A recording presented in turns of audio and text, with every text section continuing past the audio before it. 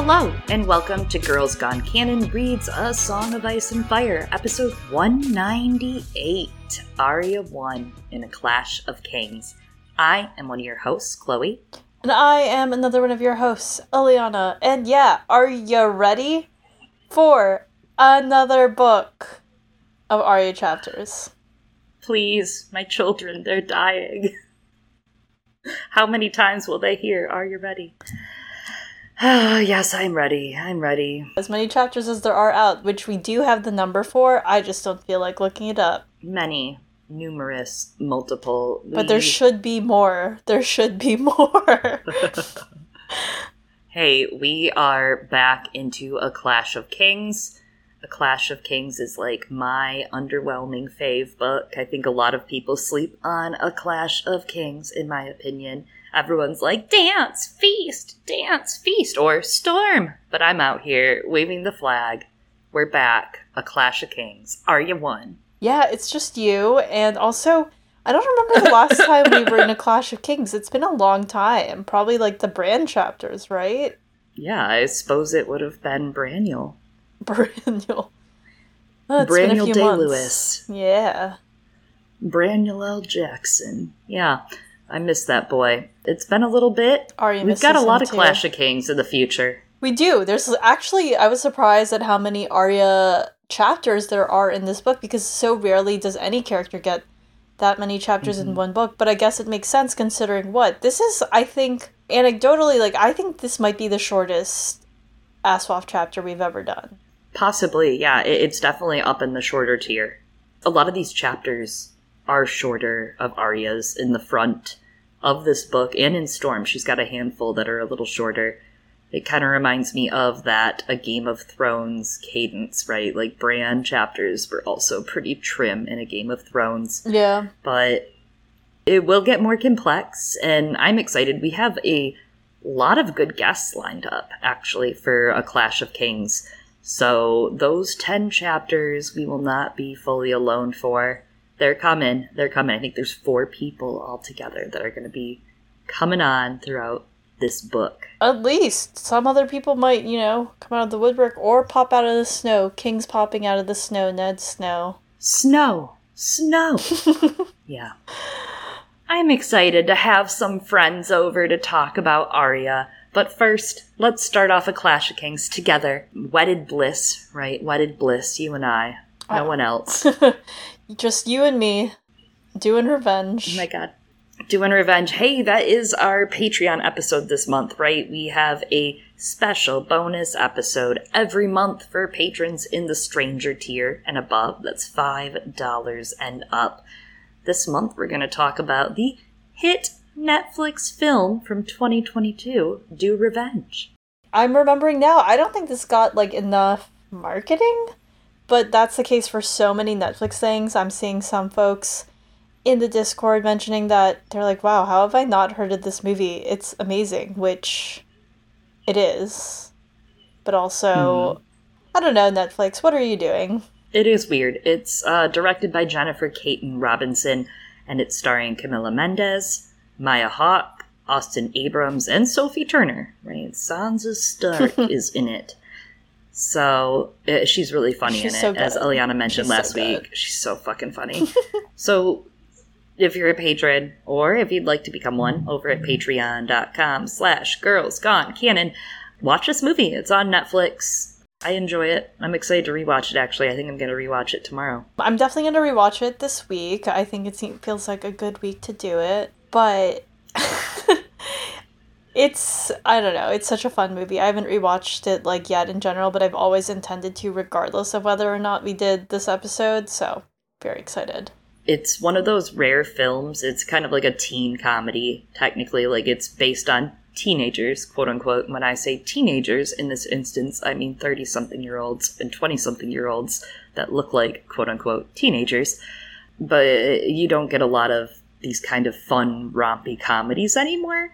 As much as I love our comic book of the week movie, they kind of suck up a lot of bandwidth out there in Hollywood. So, and you're not going to get any movies anymore right now, really. True. Like this, because,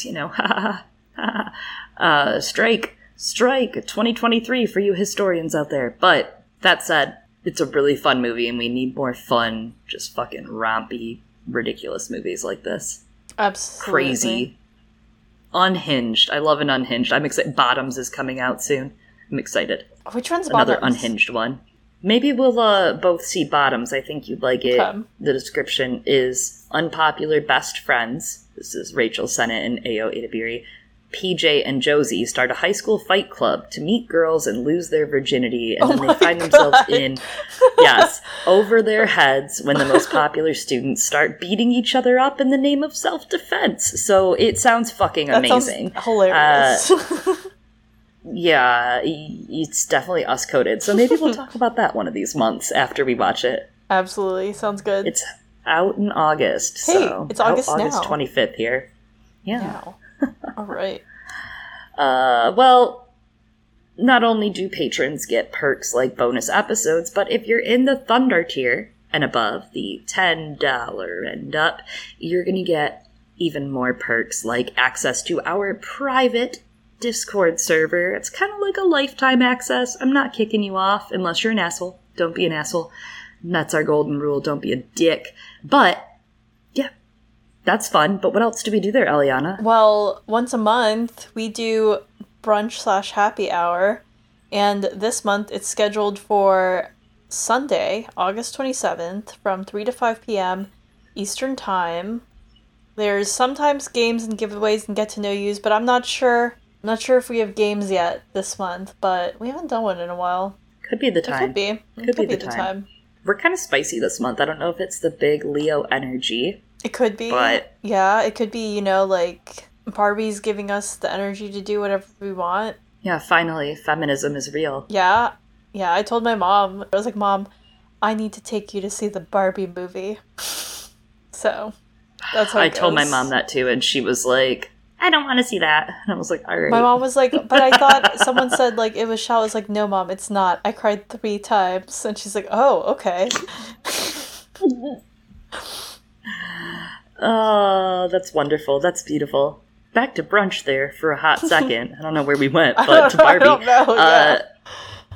We're all over the place. Shit's happening. Hey, back to that Discord brunch. If you can't make it to this month's Thunder Tier and above Discord brunch/happy hour, there's also next month, September. I don't know what month we're in. There's also next month, September the 23rd. It's a Saturday from 3 to 5 ET.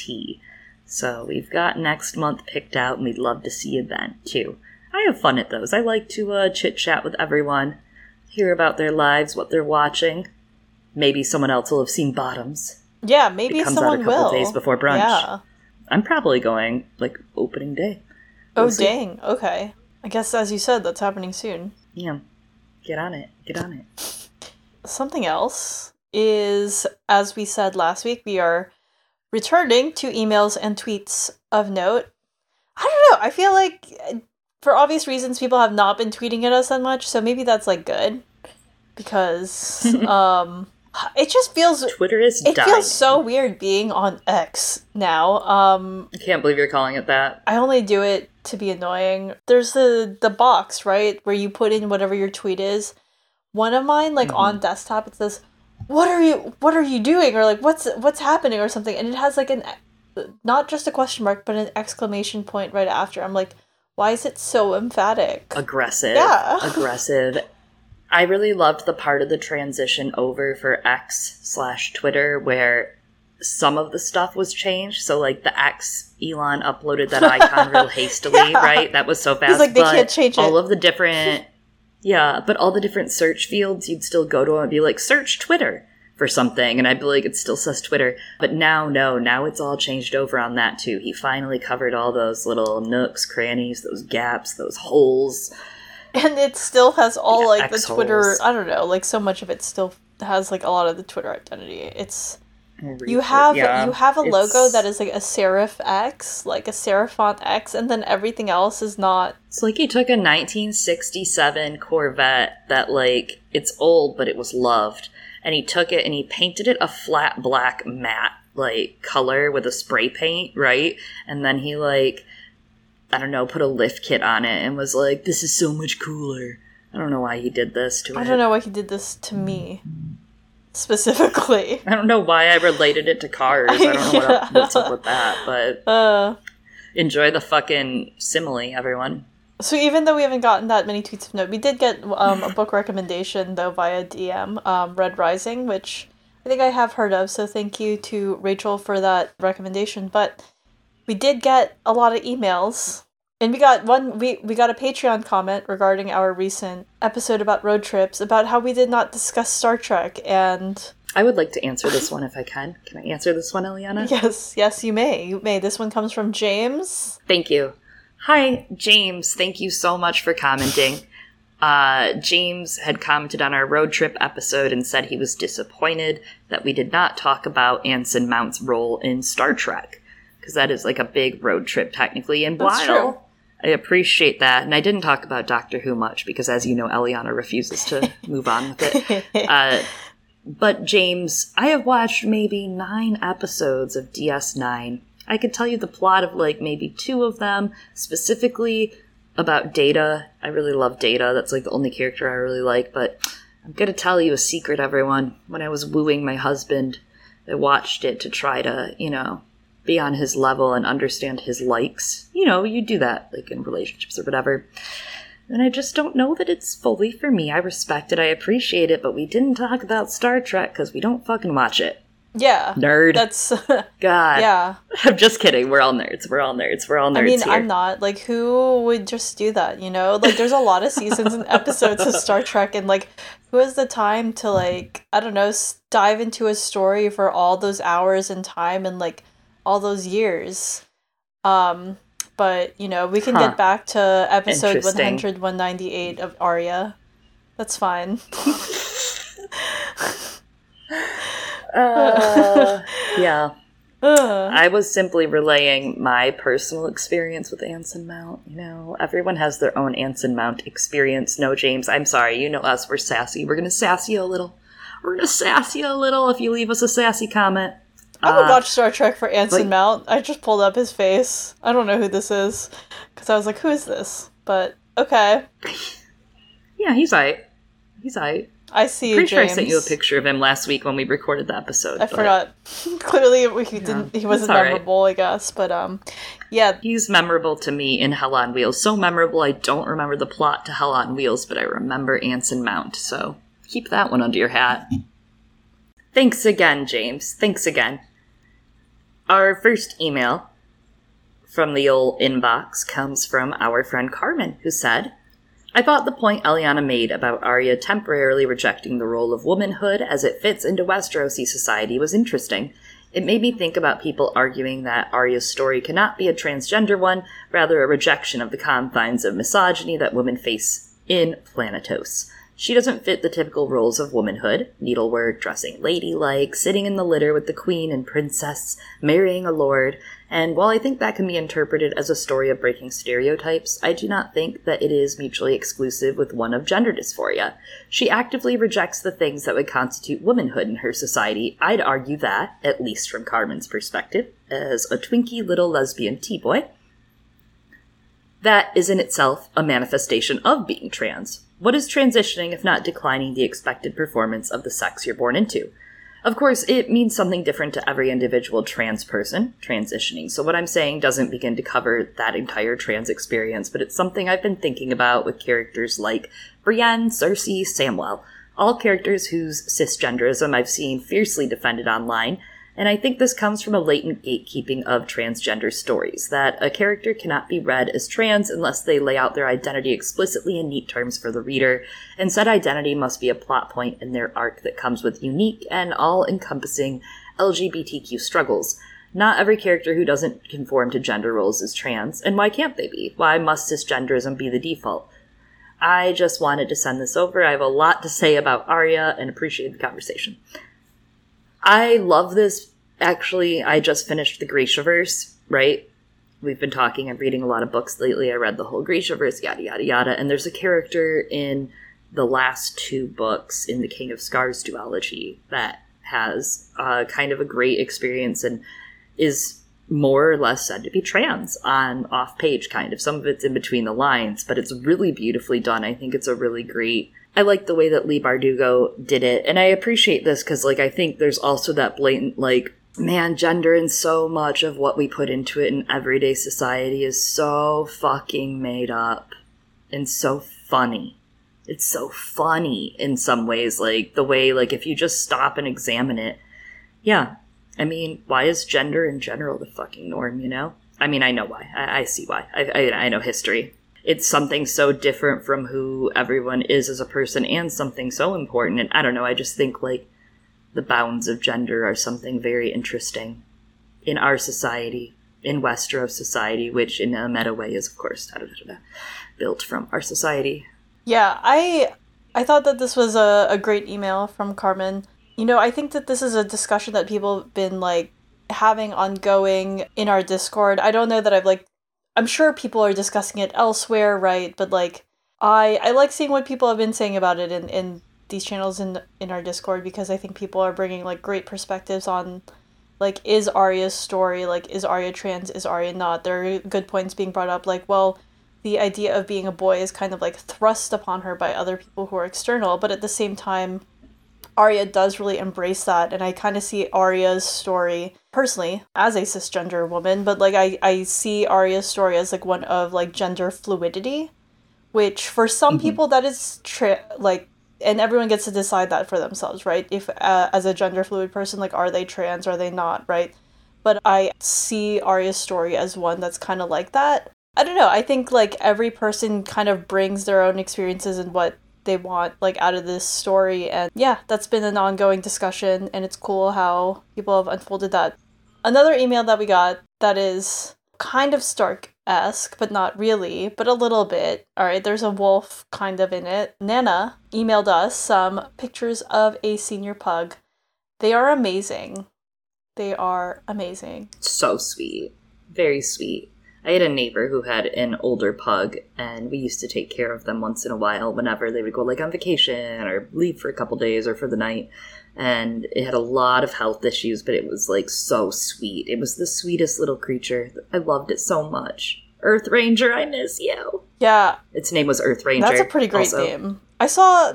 That's a fucking great name. There was, like, this wonderful, like, senior dog. I don't know what kind of dog this dog was, like, I don't know, some mix, like, on a walk yesterday, like, on this hike, and, like, they were moving so, like, slow and close to the ground, and, like, he, you know, like, he was kind of trotting along, and the other two dogs were running along, but, like, and sometimes he had to be picked up and carried, but, like, he's 17 years old, but he just wants to go on the walk sometimes anyway, even though he can't always do it, but he just wants to be out there, because he's been doing it ever since he was a puppy, so he just knows it. Anyway. So sweet. Well, last but not least of the emails that we've gotten during this most recent round is our friend Warren, of course. Like, is it an Arya episode without some input from Warren, who read ahead in order to be prepared for this insight for this episode and chapter. And a lot of these are some things that, you know, we'll echo throughout this chapter. Warren talks about Yoren sneaking Arya out of King's Landing and how Arya dons her first formal alter ego. She will, of course, have more. And this one is Arya, the orphan boy. And she silently fills the role for a time. And then also how Arya thinks about Jon and her family and the similarities between Jon and Arya during this point in the book, which I know Chloe's going to dig it into. We have a bit of that stubbornness and, like, entitlement, how it's not really, like, the most endearing of these Stark siblings' characteristics, but how both show self-reflection and move away from it. And also, of course, a big theme of Arya's arc after, you know, her dad basically died in front of her is trauma, and how it really comes through in this chapter and in her confrontations, and how that manifests as fury. Warren also really likes the point about how Arya and Sansa interpret Ned's sense of morality and justice, but they haven't had the same exposure that we saw Bran get, and how this is central to Arya's story, and part of her learning to understand the lesson that Ned taught Bran, but also how this ties in well with Sansa's arc, right? Which is more about maneuvering and being subtle in a political sphere by using grace and manners. But also still seeking justice for Ned. even though she's not quite yet in the position to deliver it. And, a lot of Arya's learning is about the difference between justice and vengeance and how this is very skillfully handled by George. It's justice she seeks, but it's often vengeance she delivers. Do revenge. And there are some key moments when we see her learn this lesson going forward, most prominently in her decision not to grant Sandor mercy and to remove his name from her prayer. The concept of mercy is particularly evident in her Winds chapter, which there are some spoilers there, so I'm not going to say that. But anyway, a lot of things going well together with Sansa's obtaining justice for Ned and delivering the ultimate punishment to get a job, Littlefinger, are two moments that Warren is continually looking under. And not to, trifle with semantics here, obviously, I'm not trying to be pedantic, Warren, but I would actually argue that Arya isn't seeking justice, and maybe we'll chat about it in this chapter. I would argue that she doesn't yet know the difference between justice and vengeance, having had Ned not teach them, really, that lesson, obviously.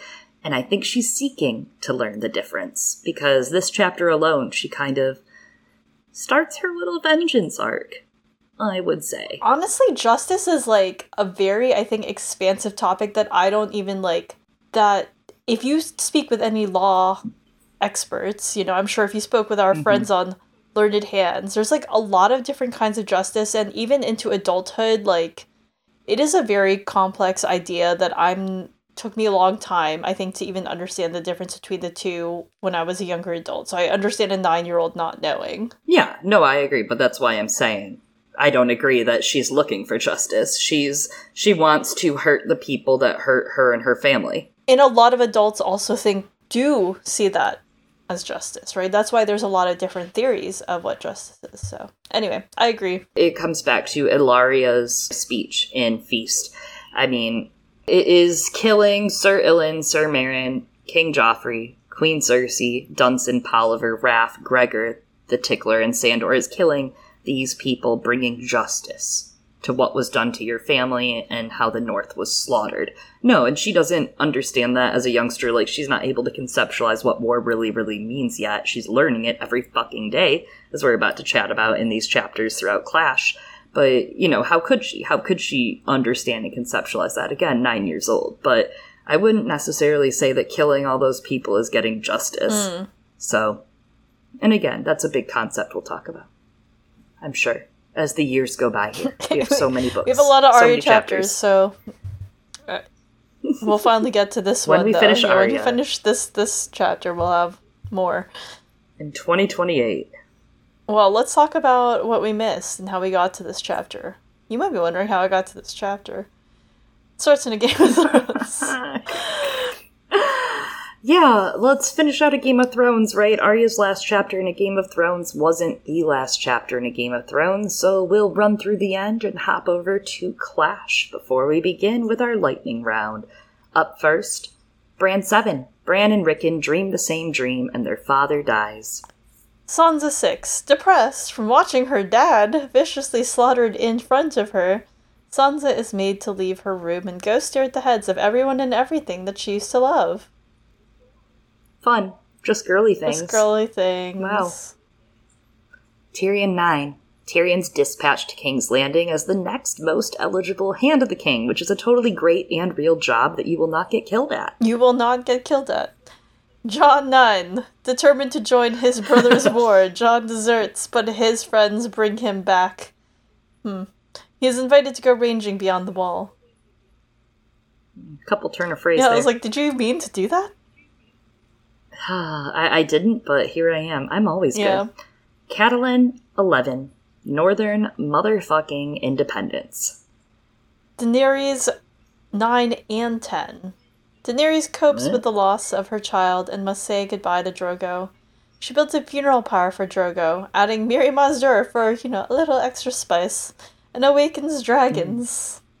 And, of course, that lands us at A Clash of Kings with a chapter that we have covered and know very well. The prologue.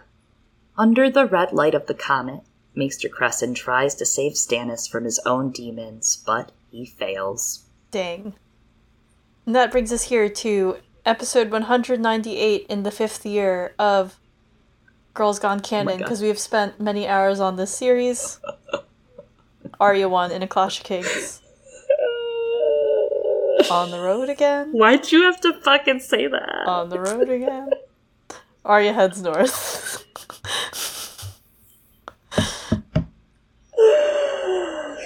5 fucking years. Yep, year 5. Yeah, Year Arya 5. won in A Clash of Kings. Year 5 years later. Chapter 1.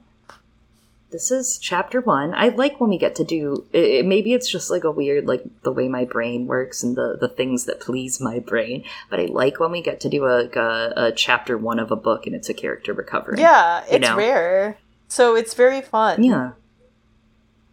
And, of course, the prologue, which we covered, that's chapter 0. Prologues are chapter 0 in my book. You know, I don't count that as chapter 1. Interesting. The fuck? Yeah. But I find that there's kind of like some interesting combos and duos when you look at prologue, chapter 1, prologue, chapter 1. And some of them are pretty simple to grasp some of those parallel themes, right? You have a Game of Thrones with Will, and then the first chapter is Bran. I feel like there are some themes that can be captured there with the North. Literally recurring characters. Beyond the Wall. Yeah. Yeah. And A Clash of Kings is the Crescent prologue and Arya, so we'll come back to that in a second. A Storm of Swords is Chet and Jaime. I'm sure there's some stuff to think about there. Pate and the Prophet for A Feast for Crows. And then Adawada is Varamir and Tyrion. Definitely some connections to draw there, right? Some of that hatefulness happening in A Dance with Dragons. But Arya and Crescent is kind of weird, right? Yeah. From your first look, there's not... the biggest things they have in common, of course, are the comet, right? And we're going to talk about this comet a lot in this chapter and next. And I'm sure we have lots of comparisons to draw, but the first comparison to draw there is that Crescens opens with the comet, where the comet's tail spread across the dawn, a red slash that bled above the crags of Dragonstone like a wound in the pink and purple sky. And Arya's chapter actually closes with the comet. It doesn't begin with it. So we have, at the end of this chapter, that night she lay upon her thin blanket on the hard ground, staring up at the great red comet. The comet was splendid and scary, all at once. The Red Sword, the bull named it. He claimed it looked like a sword. And the blade still red hot from the forge. Ooh, is Gendry Azor Ahai? Anyway. I mean... interesting. Wrong Baratheon. You know what? We do have a character in this who does kill the Night King. So... You never know. You never know. Yeah. I thought those were some interesting connections. And you get an ensemble of characters introduced in each, right? We talked a lot about how Crescent's prologue, back in the prologues, how that's kind of... It was a great ensemble introduction. You have to do a lot of work to introduce Stannis' people, Stannis, the people surrounding him, all sorts of stuff. Dynamics, belief systems in play with Melisandre. You have to do a lot of lifting in that prologue. And here we do have a new ensemble of characters. We have a Baratheon, right? We have Gendry, the bull. We have Lamy Greenhands with his green hands and Hot Pie. So that's kind of your patch face, question mark. Yoren as a Crescent or a Pylos or some sort of, official character. And then, I don't know, Arya, Shireen, I'm losing it. It's not that. Vocally, it's interesting. Melisandre versus Jaqen and the trio in the cart. I don't know. But realistically, no. Like, it doesn't have a big connection, right? Other than setting up some of the book 2 players. It's maybe the most disconnected amongst all the prologue first chapter duos. I think thematically it does align and kick home that message of, like, especially in A Clash of Kings, introducing the chaos of war. And interestingly, Arya's plot develops to be more like the Crescent chapter when you think of it, right? First, Harrenhal, the largest, most magical, fucked up, burnt out castle there is. And then Storm, you get the Brotherhood, you get people coming back to life, you get fire and fights. And then, of course, Feast and Dance with some of the magical plot going on with Arya. So she inherits the magic eventually from that plot, but this plot, not so much in this chapter to connect it to. Yeah, but I mean, like, we get the introduction of Davos in the previous chapter too, and we've already discussed a couple of similarities between Davos and Arya's story, and I like the call out there of Gendry because it does kind of connect and, like, make him stand out more in this chapter. You're like, oh, the Baratheons. Wait, isn't that kid who's in this chapter a Baratheon? So. And George does some really cute things with that, like, not just that, but other things in Arya's plot of, like, removing name or removing identity in this chapter that I just think is fun. We'll talk about him. Yeah. But now Arya's got a new name. At Winterfell, she was Arya Horseface, and she thought that was the worst nickname that she could have until now. On the road, she gets one-upped. The orphan boy Lomi, Green Hands, names her Lumpy Head because of her lumpy-headed haircut. She's like, my head does feel lumpy. And at first I was like, did she hit her head? And then I realized, oh no, they meant the hair. Anyways, Yoren had razored through her matted hair with his dagger, the fistfuls of hair falling across the stones as he yelled at her to stay still, telling her that she'd be named Ari, the orphan boy. Orphan. Anyways, until they get to Winterfell. Chloe's just like, her face is like, why is this happening right now? Anyways, hair is a very powerful way, as we've discussed with other characters, but it's absolutely true here for Arya's story as well, to signify character change. Arya gets, also, I would say not just one new name, but two, same as how she did in Winterfell. Like, she was both either Arya Underfoot or Arya Horseface. It really makes me think of, you know, this idea of the Jungian shadow. You have the persona, right? What one's self is, or that others think they are, versus what's hidden and repressed. And, you know, Arya Horseface was kind of that thing she didn't want to be seen as. It was that part of her that was jealous of her sister and made fun of, but still longed to be close to her. Here, she's got lumpy head. And I don't know if there's, like, much more I can dig into that other than she doesn't like that name versus the name Ari, which is kind of still close to her old life. And I think, you know, you start to kind of see Arya gets more and more names, usually sometimes only one at a time. And the parts of her life, that shadow part of her, what's hidden and repressed, really starts to become integrated into who she is. And as a lot of people have noted and discussed about Arya's chapter over the years, because these books have been out for a really long time, this last one's been out for over a decade, her identities start to get really muddled in, like, who is she? And she's still trying to figure that out because she's also, like, only 9.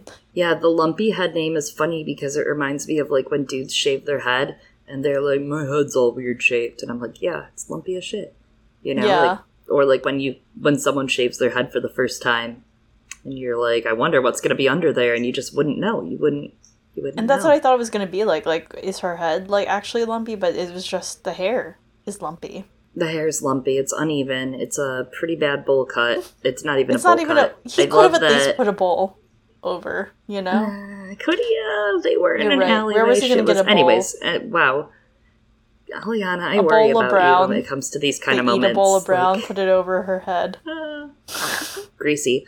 I think there's something kind of sad in that, she, like you said in the last chapter, she was underfoot at the statue, and that was kind of, that name can't live anymore, right? You can't be underfoot when, you know, you coined that name from your dad and his legacy and the people around him, and they always call you underfoot. Well, your innocence, your youth just got bled out in front of you, so now she's no longer underfoot, she's no longer Horseface, she's lumpy head, she's Ari. And something interesting, you brought up her name, how it was very close to her past life, having Arya. You know, when you take on a secret identity, whether it's like witness protection or you're in some, you know, crazy shit, you want it to be similar with at least like a similar consonant or letters in it so that you still respond to it. True. I hear. I've heard this somewhere. I cannot tell you where. I cannot cite my sources, but I hear that you want to have like a front of your name. Oh, it's from Weeds. Never mind. It's not a real thing. It's from Weeds. I'm sorry. I mean, it makes sense, but also it's like, it makes sense so that you at least still respond to it because, like, it shows her character growth and that later on she has wildly different names from her name and learns to respond to them as part of, you know, like her training as spy assassin, rogue, leveled up. Yeah. In some aspects, right? Like Cat isn't. Cat would make her turn her head, I would say. Weasel and Nan, not very similar. Yeah, that wouldn't. No. Yeah. There's a lot going on, right, with her hair being chopped off. You've actually written an essay that I will have you link below in the description. Go read Eliana's essay. It's just about hair in the old... It's about main characters, sorry. They weren't all main characters, but I needed a pun. Okay, everyone, and this was important. Mane, as in, like, M-A-N-E, like what's on a horse. Mm-hmm. That's why I said nay. Yeah, it's a great essay, though. Give it a look. Highly recommend. About hair and what it means for characters and transformative experiences. But we just came from Daenerys, right, who burnt her hair off in birthing dragons, burying the husband she had to kill, and the woman who may or may not have done something about, her womb. We just came from Daenerys then just, burning her hair off in that process, not meaning to, obviously. And that was kind of a big, I'd say there was some transformation happening in that arc. I don't know about you, right? I mean, a lot of things... She goes through a lot of changes, but I think, the end of Game of Thrones is absolutely a transformative moment for Daenerys. And it makes me think of Cersei at the end of A Dance with Dragons. That's a pretty transformative bit for her as well. And of course, makes me think of Duncan Egg with Rowan Weber. Going back to Samson, right? The easiest of the hair mythos. Samson losing his strength when his hair is shorn. Arya's hair, too, when it's cut, it's interesting going back to that language of her mom's hair, when she thinks, no, not my hair, Ned loves my hair, when they hold her head up to cut her neck, and Ned's head being chopped off. There's something kind of crazy about that imagery that then moments after her hair's being chopped off and losing her strength, right? That her father was just murdered in front of her, killed in front of her, and now she's lost a big part of her. Her identity. And there's, of course, the pretty common, like in Corinthians, there's a bit about long hair being the glory of a woman. It's disgraceful when men keep the hair, but long hair is a sign of modesty. Like in many depictions of the Bible, when there's illustrations brought to life, that's always shown the hair covering the body. Or Mary Magdalene, right, pictured with hair covering her shame through the desert, and also to dry the feet of people whose feet she washes, etc. I don't know, there's something about that, right? Like Arya being cut out of that path. That path to... Originally, she was supposed to be a lady, right? Like her dad says, you are going to be a lady and keep a castle for your husband. And she's like, no, that's not something I'd fucking do. I would never do that. That life for her, she's being cut away from that life. She's being literally cut out of that, almost like ejected from the fucking garden. And there's also that extension of herself, coming back to some of those ideas of, gender and fluidity you talked about, and Arya even stating in the first book, the woman's important too, and for more than having hair, right? And more than just being an extension of herself. It's like Sirio said, the sword becomes a part of you. You're not a boy, you're not a girl, you're a sword.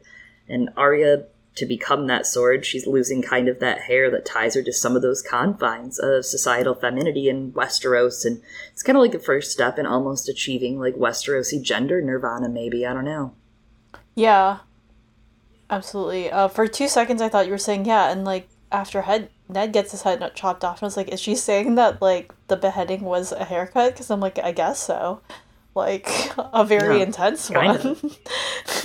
No, just similar motions, right? Like, if you put them in your mind, all 3 moments, put Catelyn in one screen. Hey, if you could think for a moment, Catelyn dying on one panel, Ned dying on another panel, and then Arya in the middle of them. That's what I'm asking you to do with your brain. Mm-hmm. Does that make you happy? Are you happy? Yeah, sure. Is that what you want me to feel?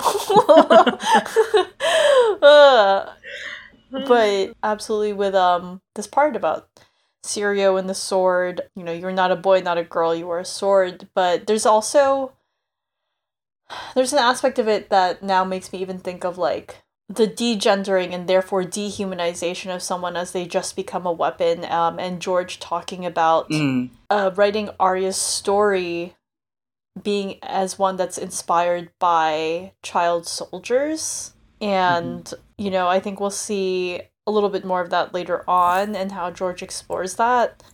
I'm curious about how much knowledge George has about this topic, because there are some things he's really good at, some things I'm like, did you do your research? But anyway, we'll see. What? I'm being honest today. No, it's very true. It just, I liked the way that you put that. It made me laugh. Thank you. We'll just see how it goes. But, anyways. So, Yoren warns her that the gate isn't hard to get out of with him leading, but on the road, it is a different story. There are men and boys bound for the wall, all from the dungeons, and half of them would turn her over for a pardon, and the other half would also still turn her over for a pardon, but would rape her before doing so. Yoren warns her to keep to herself and make sure that she pees in the woods far away from everyone else, and don't drink more than she needs to, which is honestly good advice. And Yoren was right, because King's Landing was easy to get out of. We have a line. No one spared Arya a glance. They were looking for a highborn girl, daughter of the King's Hand, not for a skinny boy with his hair chopped off. Arya never looked back. Ooh, actually that line kind of stands out, with the never looked back and the hair chopped off. You were talking about Daenerys just now, right? Mm-hmm. And a lot of Daenerys' stories, a lot of her telling herself, like, if I look back, I am lost. And some parts where there's later on in Daenerys' story, right, where we do the sacking of a couple of cities, which is interesting here with Arya saying she wishes the entire city, Joffrey, his mother, Flea Bottom, all of it be washed away by the Black Water Rush, but remembers that, oh wait, Sansa is still there, so she decides to just wish for getting to Winterfell instead. And the hardest part about the road turns out it's not peeing. Hot Pie and Lommy are the hardest part. They are orphan boys, plucked from the streets. The only two who aren't chosen from the dungeon. And the worst of the men that Yoren had found, they are kept fettered in the back of a wagon, one with no nose. And then there's, apparently, according to Arya, a gross fat bald one with pointed teeth and sores. And a secret third one. Yeah, there's a secret third one that he doesn't fucking talk about, which I love. And I actually didn't notice it on this chapter. I'll probably bring it back up next week. I'll be annoying. I noticed it on the second chapter, because I read both of them this week. And when we meet Jaqen for the first time, we'll see him next chapter. But this chapter, we don't even get a description, even though he's there. He is no one. Yeah, I think it's interesting that, like, how do they know that Rorge and Biter, right, are the most dangerous and therefore should be fettered? As a lot of people have, like, asked over the years, what did Jaqen do? What did Jaqen do that he would, like, be there and everyone's so scared of him? Like, Rorge and Biter are also scared of him, so I want to know. I mean, who was he when he entered those dungeons? Who is she? I'm serious, though. For real. Like, what happened? Or, like, did he kill someone else and then, like, that person was still alive the next day and they're like, whoa, what's happening here? What happened to the other guy? Anyway. Also, Rorge having, like, just there talking about this hole where his nose is supposed to be. Interestingly, I felt stood out how it ties to, like, Tyrion's story and how Tyrion loses his nose at the end of this book, and then also, like, some of that backstory that maybe Rorge, like, was involved or forced to be in, like, some fighting pits, so. Oh. Interesting. Yeah, that's a good call. I didn't think about that. So, on the road, they're packed up to the nines with fabric, food, medicine, spices for the road, and Yoren bought 2 coursers and half a dozen donkeys, too. Arya gets a donkey. She's the youngest, 2 years younger than the youngest orphan, and smaller and skinnier. Naturally, that only makes the boys bully her more. They all wonder where Lumpyhead got his sword. Arya tries to shut up about it. Maybe he's a little squire, Hot Pie said. His mother was a baker before she died, and she would push her cart through the streets shouting, Hot Pie, which is where he gets his name from. Arya, of course, defends herself, saying, it's castle-forged steel, stupid. And I just feel like anything she says probably has stupid on the end, let's be real. And Hot Pie and Lamy speculate, and Lamy's like, oh, I bet he stole it. They talk about how we should steal it back then, since Lumpyface obviously doesn't know how to use it. Arya holds back, knowing she has to be discreet, though she's thinking about her first kill. So, I just wanted to call out, I thought it was really funny how Hot Pie is like, yeah, Lumpyface, and then Lamy corrects him and goes, No, it's Lumpy Head. You have to get the insulting names correct, apparently. Ah, man. You know, I forgot about Lamy, and I'm rereading these chapters, and what I'm the like, fuck's a bruh. Lamy? Pete would be so disappointed in you. No. I didn't forget about him, just, like, more about him. Like, yeah. I forget that his hands are actually fucking green. Like, maybe it's a nod at him descending from the green hand. Yeah. But, like, his hands are legitimately actually green, and it's never touched on again. Touched on? Yeah. Yes, lumpy face. See, even I forgot. She thinks about how Yoren doesn't know about her first kill, and she kind of thinks, oh no, I'd be in so much trouble if he knew. Which is kind of funny, right? Because, like, Yoren would be like, well, you fucked up, but hey, everyone gets their first kid. You know, Yoren probably wouldn't say anything about it, and it's so funny because it's like, the world is ending, war is starting, that's such a cute little kid thing for her to be like, uh-oh, I would be in trouble if someone knew. Because, like, who is going to hold her accountable anymore? That's gonna be a little chaotic, right? As we see over the next books, there is no accountability. There is no adult sitting there telling her, Arya, you're doing the wrong thing. There's no one saying, Arya, maybe you shouldn't be joining the murder cult. Maybe that's bad. There's no one to tell her that. There's no one to say, brush your hair.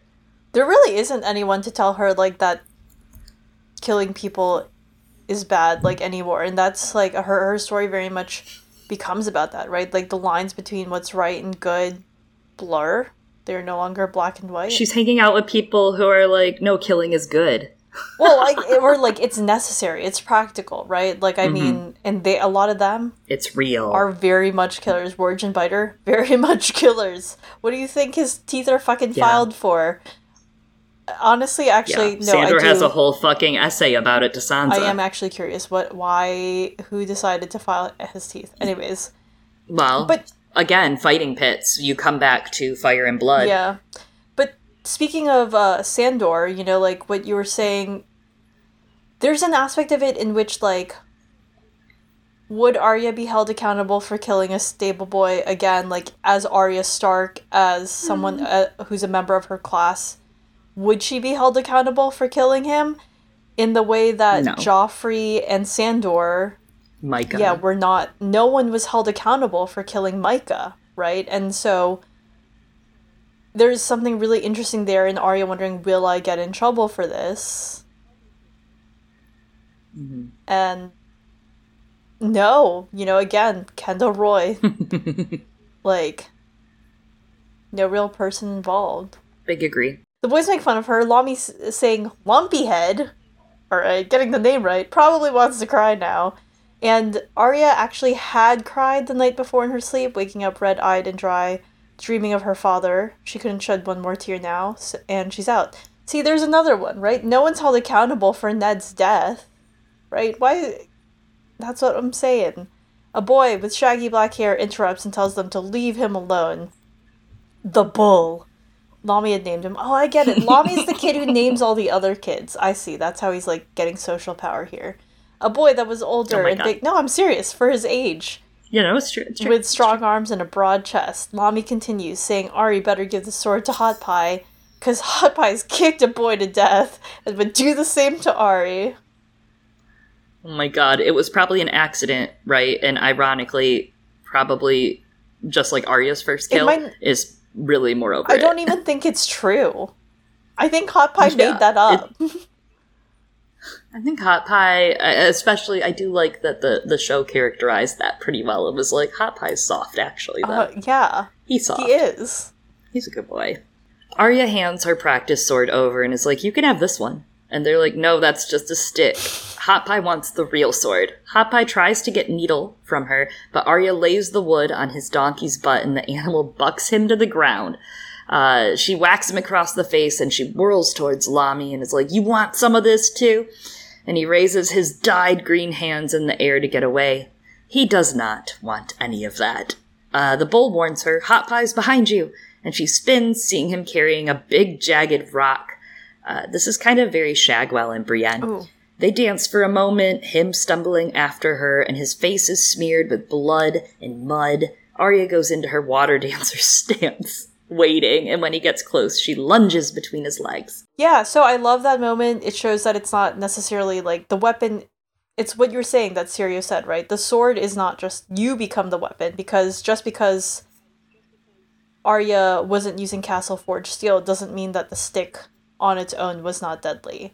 She was very good at beating him up with just a stick, but also it makes me think, like, I mean, we just, like, did all those Arya chapters very quickly. There were, like, only 5 of them, and I'm like, how long were all of those King's Landing time skips / the time between each of those Arya chapters? Because, I mean, I know that Arya is precocious and, like, a bit of a prodigy, I guess, when it comes to sword fighting, but no, like, how is she this good already? Like, how many fucking lessons did she have? How long were the time skips between everything in that whole book?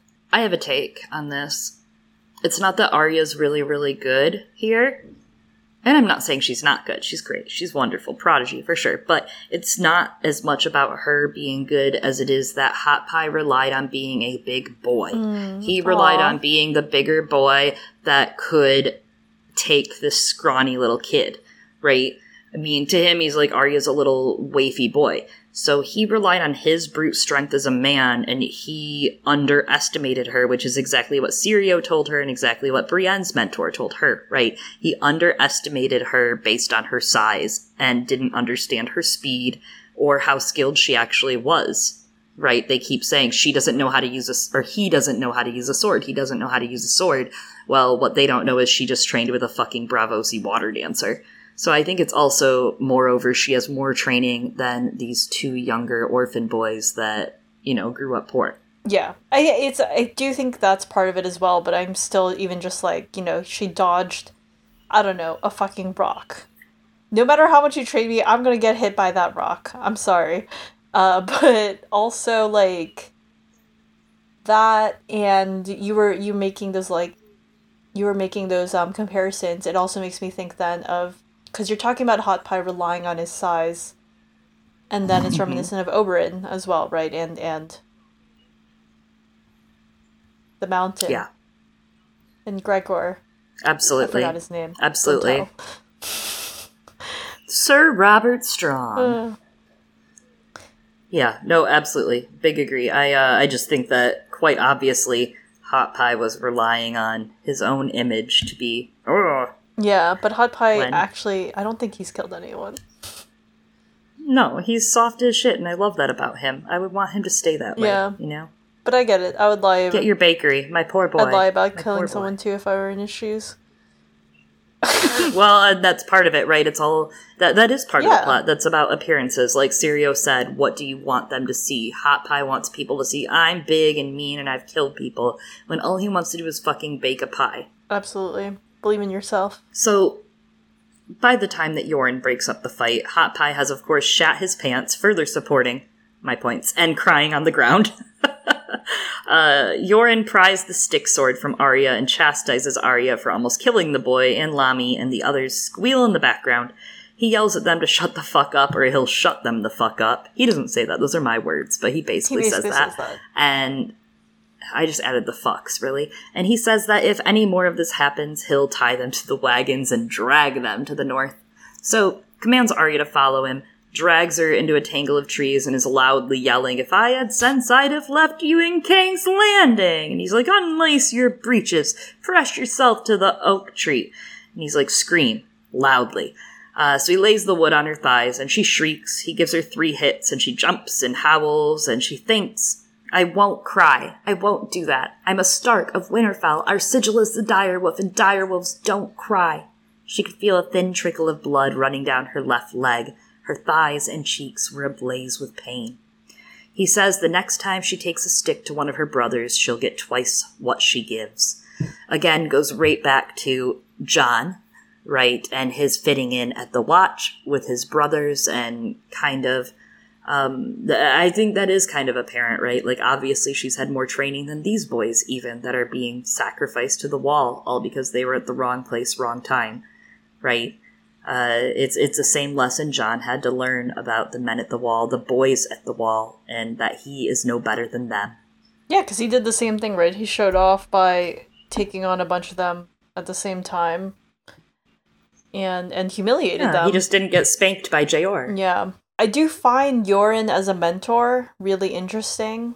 a lot of Arya's stories about having mentors, but he contrasts a lot with, I would say, particularly Septim Ordain, because I think that was a very formative part, of like when Arya was not only a girl but also nobility. Like Septim Ordain could scold Arya, but she never actually laid hands on her, and I don't think she could. Maybe she could, maybe she couldn't. You hear those stories, but like besides the part where I think the class difference would make it like unseemly for Septim Ordain too, there's an aspect in which for noble women and like, noble girls, bodies are part of like the package, right? And you have to be careful not to damage it too much for marriage. So she couldn't quite strike them. But also coming back to class, and the contrast like with Jon at the wall, like I think Jon doesn't quite get beaten in the same way by some of the leadership because of his class. He does like enjoy some favoritism by not Alistair Thorne because, it's Ned Stark's kid, allegedly. And also, like, same with Sam, but it kind of cuts the other way, right? Like, he gets called a lordling a lot because, I mean, there is, I think, an envy, understandably, of his class. And that's, I think, part of, like, how Arya is being made fun of here. And in fact, I think a lot of the bullying that Arya sustains here is kind of similar to Sam's chapters, especially when they're picking on the one who's the smallest, right? The one who least conforms to what it means to be masculine.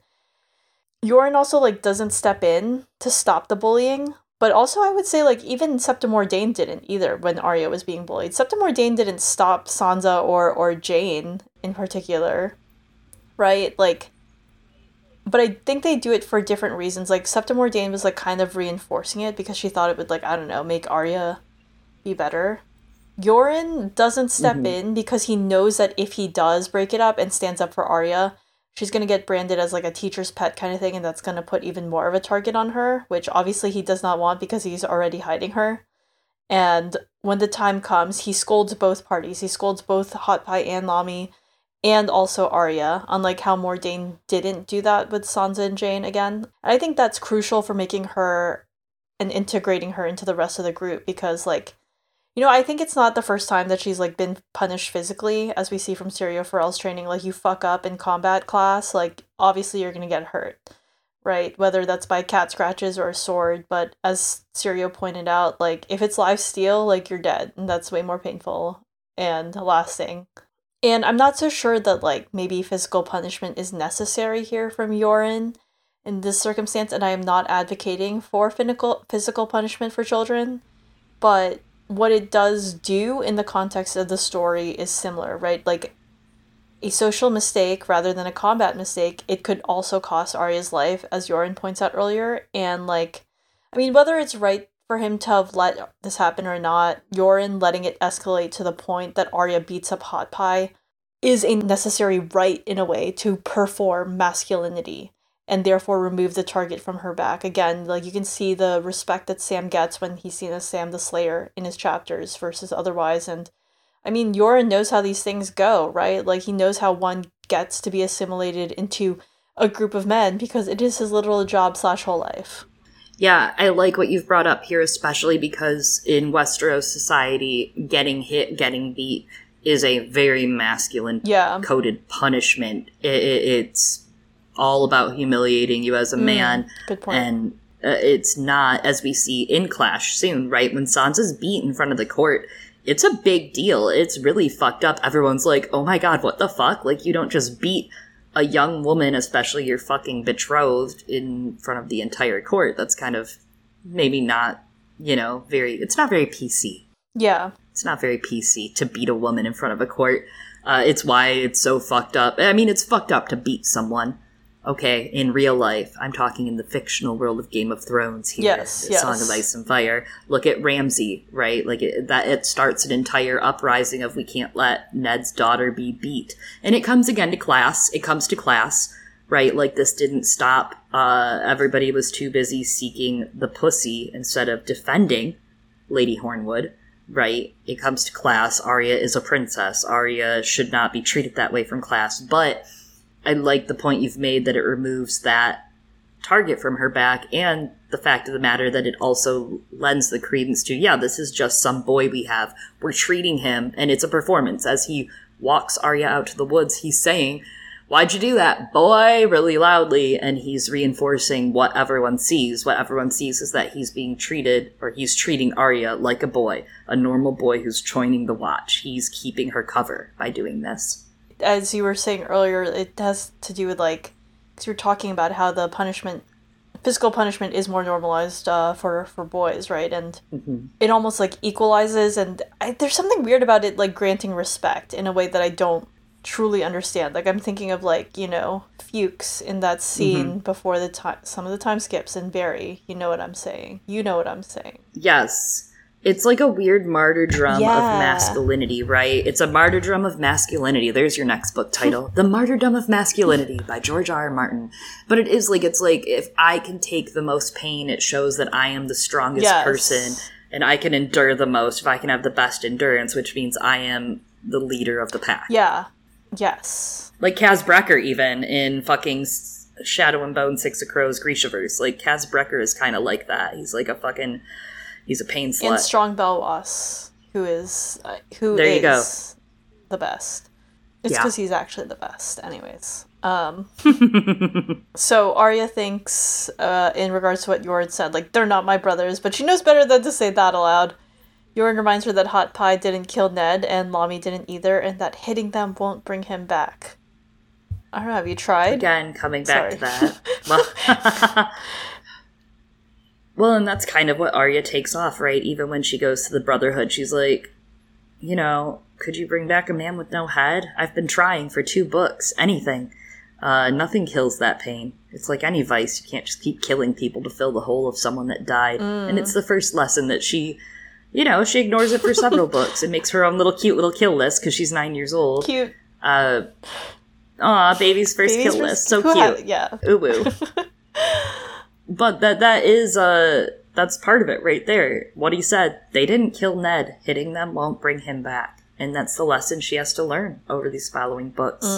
And Yoren actually reveals to us something interesting here, right? He's like, well, by the way, this wasn't supposed to happen. A man had come to me with the boy. A boy, so the bull, I'm guessing, and a purse of coin, and is like, Eddard's to take the black. He'll be going with you. So, I'm pretty sure from the way that it's described, this was Varys, maybe. It sounded like Varys was going to spring Ned, I think, connecting it. Some of the language is similar to the man that brought him the boy. If you go back to, like, Eddard 6, A Game of Thrones, we have that kind of stout, round of shoulder, not so tall, brown beard with a bit of red, wearing a rich cloak and heavy purple velvet, and the hood shadowed his face, I never saw him clear. Sounds a lot like Varys then, as we talked about way back 5 years ago. And now I think it's similar how you kind of hear the man that brought the coin and a boy, unless it was Tobo. Could have been Tobo, too, but to me it sounds like Varys was setting up, Eddard should take the black, and here's this bastard boy that I need out of the city for now. For my plans. Yeah. The red sounds interesting, like George had maybe initially thought of, and then ungardened out, like a Connington, maybe, or something. Because... Agreed. Well, it kind of seems like he was putting his bastards in different nests, right? You had Connington going with Aegon. You had Ned could take Gendry, is kind of what this implies, almost. So and then he snatched Ned would go to the Wall and be with Gendry. Nice. Robert's bastard. Oh, that's kind of sad and nice. Yeah, and then he, like, swoops up, grabs Tyrek, or something. Yeah, he's fucking grabbing heirs up, dude. Who I guess is not one. But anyways, and great call out. But as we all know, something went wrong. Joffrey, of course. A lot wrong. Arya says, someone should kill him! And Yoren says that, oh, someone will. But it won't be either of us. He tells her that there's sour leaf at the wagon and it'll help with the sting. And so it does, as well as make her spit red. And I just thought it was funny that Yoren says, you know, someone will kill him. It won't be me. It won't be you. And the person who kills Joffrey, it literally isn't either of them. Technically, in some ways, it is Littlefinger, but whatever. What I'm going for here is that it's Sansa. Okay. It's Sansa.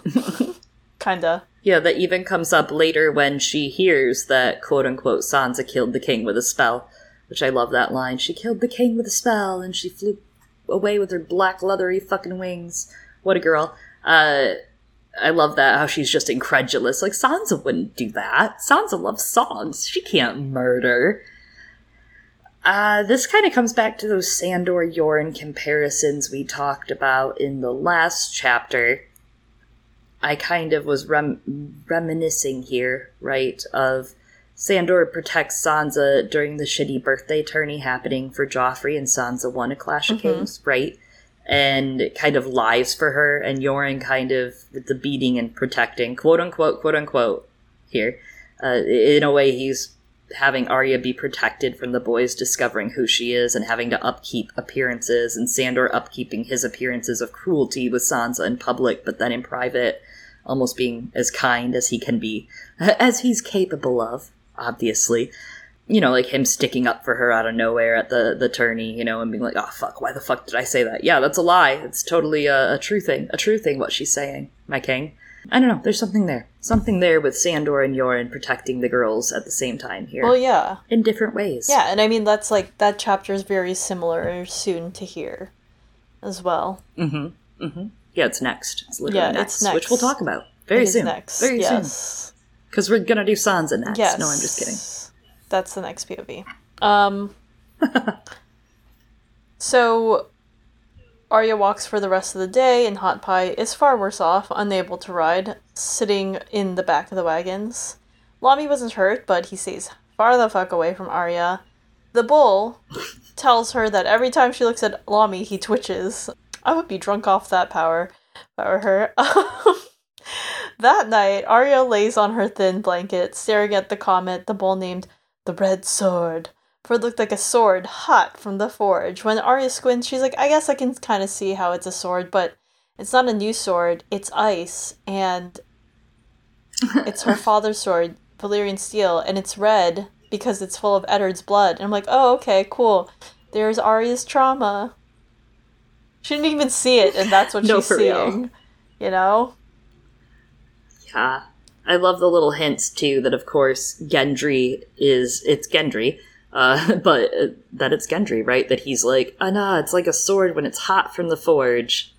What boy that would have been, offered up with some coin to go take the black very quickly during a power vacuum. Who could it be that worked in a forge? Do you think that Ned... And there is something about... Do you think Ned was just like, you know what? We sent one royal bastard to the wall. Seems like a good place to send royal bastards. Let's just... Maybe that kid should just go there too. I don't know. It seems that was Varys' plan, is my guess. That's a Varys plan. Yeah. It looks like.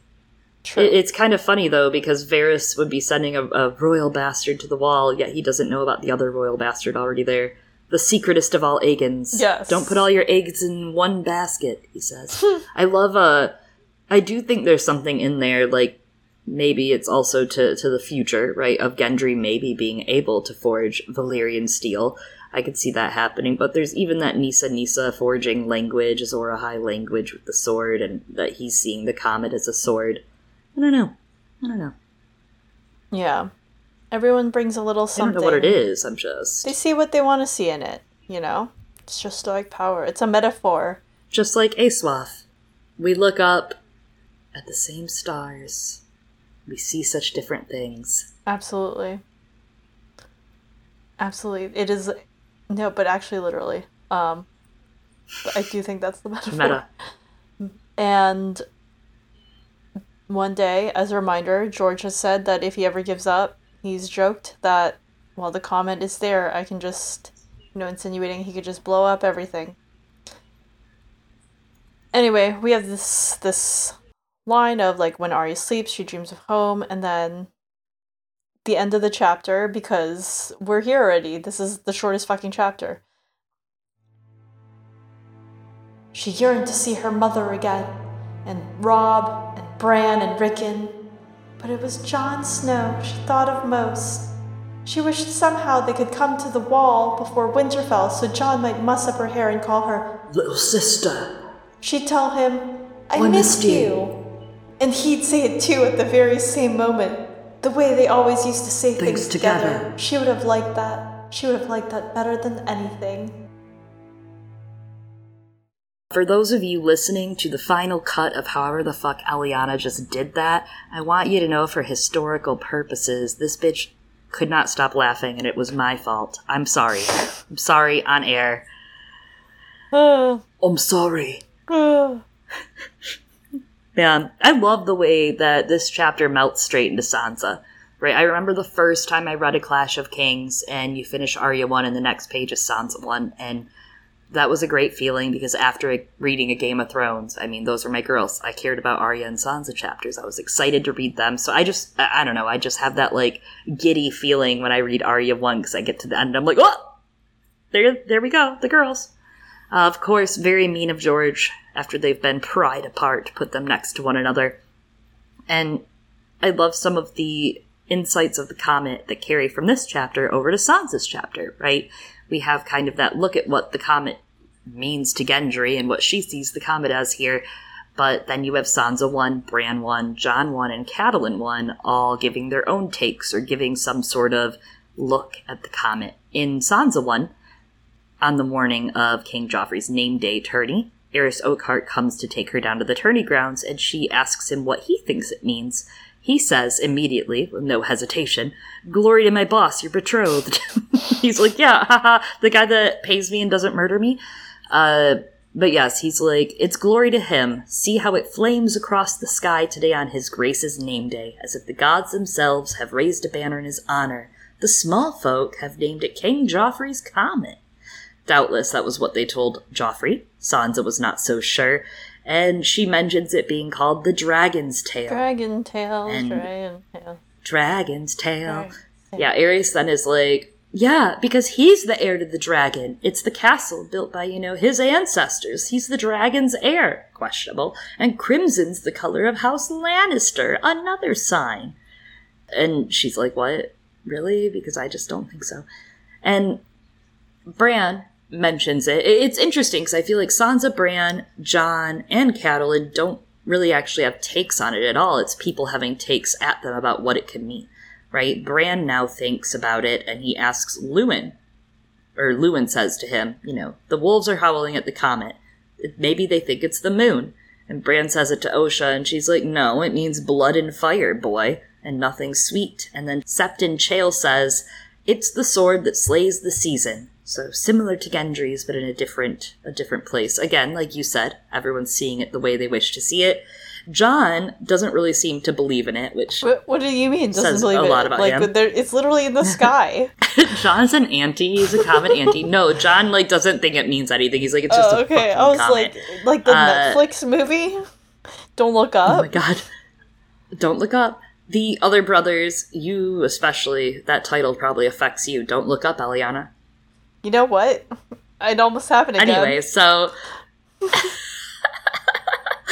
the Black brothers, Jon's brothers, have said that the comet is Mormont's torch, only half in jest, saying the gods must have sent it to light our way through the haunted forest. Interesting, though. And interesting, right? A guiding light. And Catelyn kind of mentions it, and she says her uncle, Brynden, says that his men call it the Red Messenger, and he wonders what the message is, and Catelyn says, the great Jon told Robb the old gods unfurled a red flag of vengeance for Ned.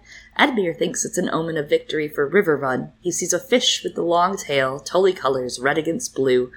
But of course Catelyn thinks crimson is a Lannister color. Brynden, though, says that thing's not crimson nor Tully red. The mud red of the river, that's blood up there, child, smeared across the sky. So we don't really actually get a stark take on what they think the comet means, because they're like, it's just a fucking thing in the sky. Interesting. Yeah, they're all like, I don't know, I feel like I have a bigger problem right now than to philosophize on the comet. Like, Jesus Christ, everyone. Like, what are you all doing? Where do you have all this spare time? Yeah, you don't fucking say, right? Yeah. Oh my god. There's a war. Or 7. Yeah. Or 5. Whatever. Brynden saying, though, that's the red mud of the river. It makes me think of Quentin being described as mud. That's Quentin's blood up there, child. Smeared across the sky. God. I don't even know if there was blood. I think it was more like sauce that boiled. You're right. There probably wasn't blood. All evaporated. It's like how you can't if you put a frog in water that hasn't boiled yet and you turn it up and you start boiling it, it'll live, through most of it until it gets too hot. But then if you, throw it straight in, and it's like, oh god, it kills you from the shock. It's kind of what I think happened to Quentin. He was But it took him 3 days, right? He was flame broiled. Yeah. He just... but you're that right. Boy was done there for. was no bleeding. You're absolutely right. He was burned. Cauterized the wound. Probably. Honestly, probably, actually. And... yeah. He must not have been that delicious. They didn't, yeah, then why didn't they eat him? Maybe too lean? Maybe. I don't know. Or maybe they were full. Or they just had not yet developed a taste for people. I mean, as much as we talk about cannibalism, again, we probably don't taste that good. So. No, I know my diet. I mean, I know what I eat. They definitely, are fed, I don't know, lambs and shit, so. I mean, I'm going to be really honest with you. A good proportion of my body is fat, and I love fat, but you can only eat so much of it. You can't, But what if we just, don't taste good? I hear we taste like pork, but tougher. So, I don't know. But what if we're, I hear possums are super greasy, and are therefore not great. Where are you hearing this? Possums? Where are you hearing about possums? These things? Both. I don't know. Oh, the possum thing I heard from my friend's dad, who, he, I guess, was driving through, I forgot which, place. It was some of the southern states, he was, in some off-roads areas, and they were like, we got possum. He was like, okay. Wow. I know where to get gator and some other things, but... yeah. Well, gator is... little roadkill stew. Gator's, also a little chickenish, it's fun. Yeah, it's very lean chickeny. It's because chicken are reptiles. Chickeny. According to some. Bark. No, but actually. Bark, bark. So, anyways. Great call out on the comet. It's a great way to tie the second book together across everything. Honestly, do you think, in your opinion, George knows what the comet means? I think that he thinks that there is a big... Wait, hold on. Or do you think that the comet means anything yet? And that, or is George going to make that up later? I don't... Oh, I don't think the comet really... Oh, because some people think it means that... I mean, if it has to mean something, it's that dragons are fucking back. If anything. Yeah, I don't know that it actually has to mean anything, right? It's... Comets are just huge cosmic snowballs, right? That orbit the sun. When they're frozen, they're size of a town. And when they get close to the sun, it heats up and it spews dust and gases. Maybe it's some sort of magic reawakened because the dragon's awakening. The others were already awakening, right? We've already seen whites in the first chapter and others, so I don't necessarily think the comet has to mean something. I think it could also just be there's a fucking comet and it happened at all the same time and things aligned. Mm-hmm. I don't know. Maybe George is going to have it timed magically. That would be the only way that I see it mattering. I wouldn't even be surprised if we never fucking hear about the comet again. That's true. No, that's the thing. I'm not sure it's ever going to come back or if it meant anything. But, I think it's interesting that he has this whole comet thing, right? And comets and asteroids are not the same, but it is the same year that the movie Armageddon came out. That's all. Oh, interesting. Everyone was thinking about that, I guess, in that year. I don't think it was influenced by that movie because, I don't think the timing works out, but I'm sorry, absolutely works out in the same way that... Never mind. I know, Game of Thrones. So, there's Arya. Yeah, it's interesting. Yeah. I do think that that's a really interesting... it's something I don't think about, and maybe this is just years without a book talking, right? This is always years without a book talking. Honestly. And it could be because I'm reading The Expanse now, too, so I'm, in space, so comets to me are something very different, yeah. Dime a dozen, my friend, dime a dozen. But, with that said, it's funny, because maybe I just don't think magic first, and I do think that the magic is there. I think it's all over the place in these books, and I think that George has methods to its madness, and maybe the comet is aligned with something with the season change and something with the long winters or whatever, but I don't think that it's bringing something about that's not already there unless it's connected to dragons, you know? Yeah.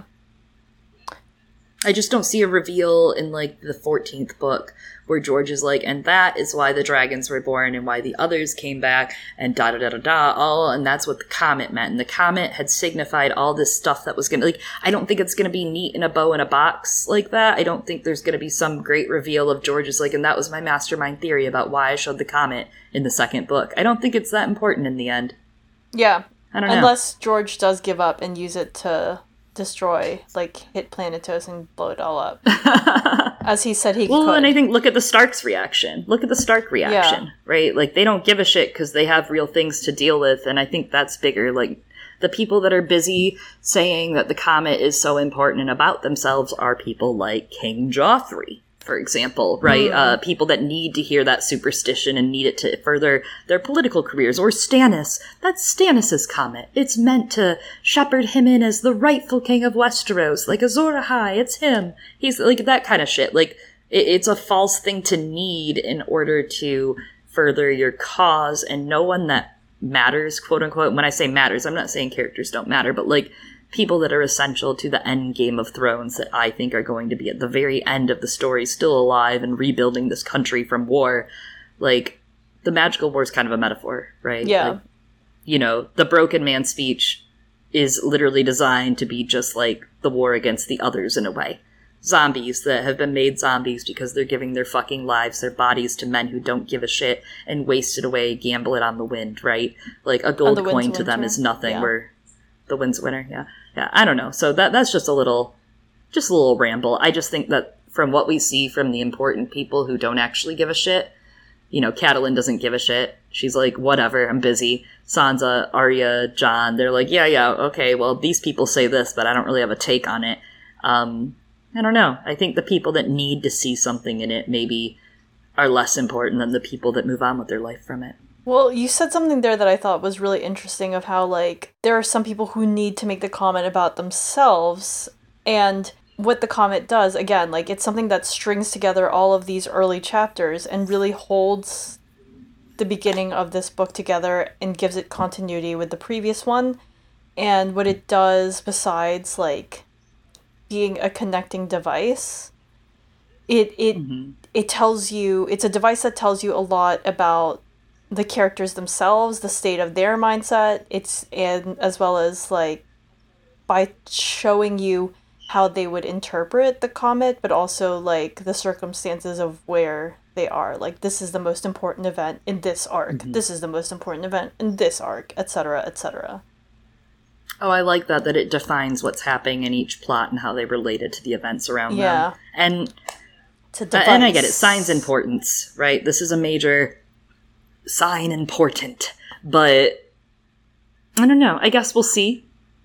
In The Winds of Winter, which should be coming out right now, under your chair. Look under your chair right now. You said Arya has a lot of chapters. It's The Winds of Winter. She has even more now. Arya has 28 chapters in this book, and I can't wait to read them with you all. Let's dig in. Let's dig in. One day, maybe. Thanks for listening to Arya 1 in A Clash of Kings. That was a fun, short chapter. I think next week will be a little bit longer, but still pretty quick, and we'll be getting into the meat of A Clash of Kings soon. And not only will we get into the meat, but you will meet some of our friends who are going to come over to chat Arya. Absolutely, and if you want to keep up with those episodes, or if you have something that you want to let us know, you can follow us on social media. You can find us at Girls Gone Canon, that's CANON, over on Twitter or on Blue Sky. Ha ha ha. We've been giving out a bunch of Blue Sky invites lately, you know, if that's something that you're interested in. And we also, again, have our email. You can send us an email at girlsgonecanon@gmail.com. You can also send us animals. Where's the cat pics at? I want some cat pics. Anyways, yeah, send it there. And hey, here is a message from our patrons who are our sponsors. We are ad-free.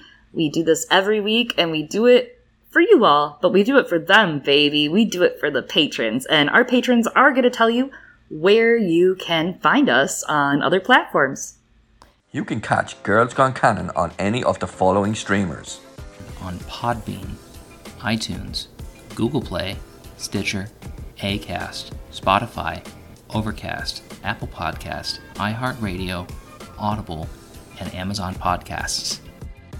You can also join us on Patreon, where if you join the Thunder tier or above, you have access to a Discord and monthly happy hours and things like that. And by joining the Discord, you get access to a bunch of great channels, including but not limited to memes and shitposting channel, Fashion Hour.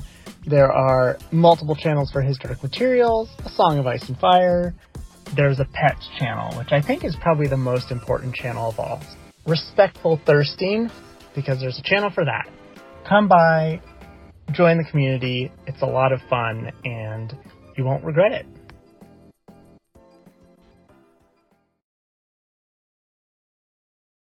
As always, I have been one of your hosts, Chloe. And I have been another one of your hosts, Eliana.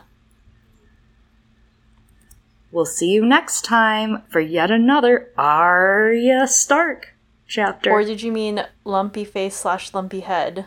Do you want to be lumpy face or lumpy head? And I'll just be the other one. I don't really want to be Fine. either of them. Fine. I'll be horse face. Okay, bye. bye.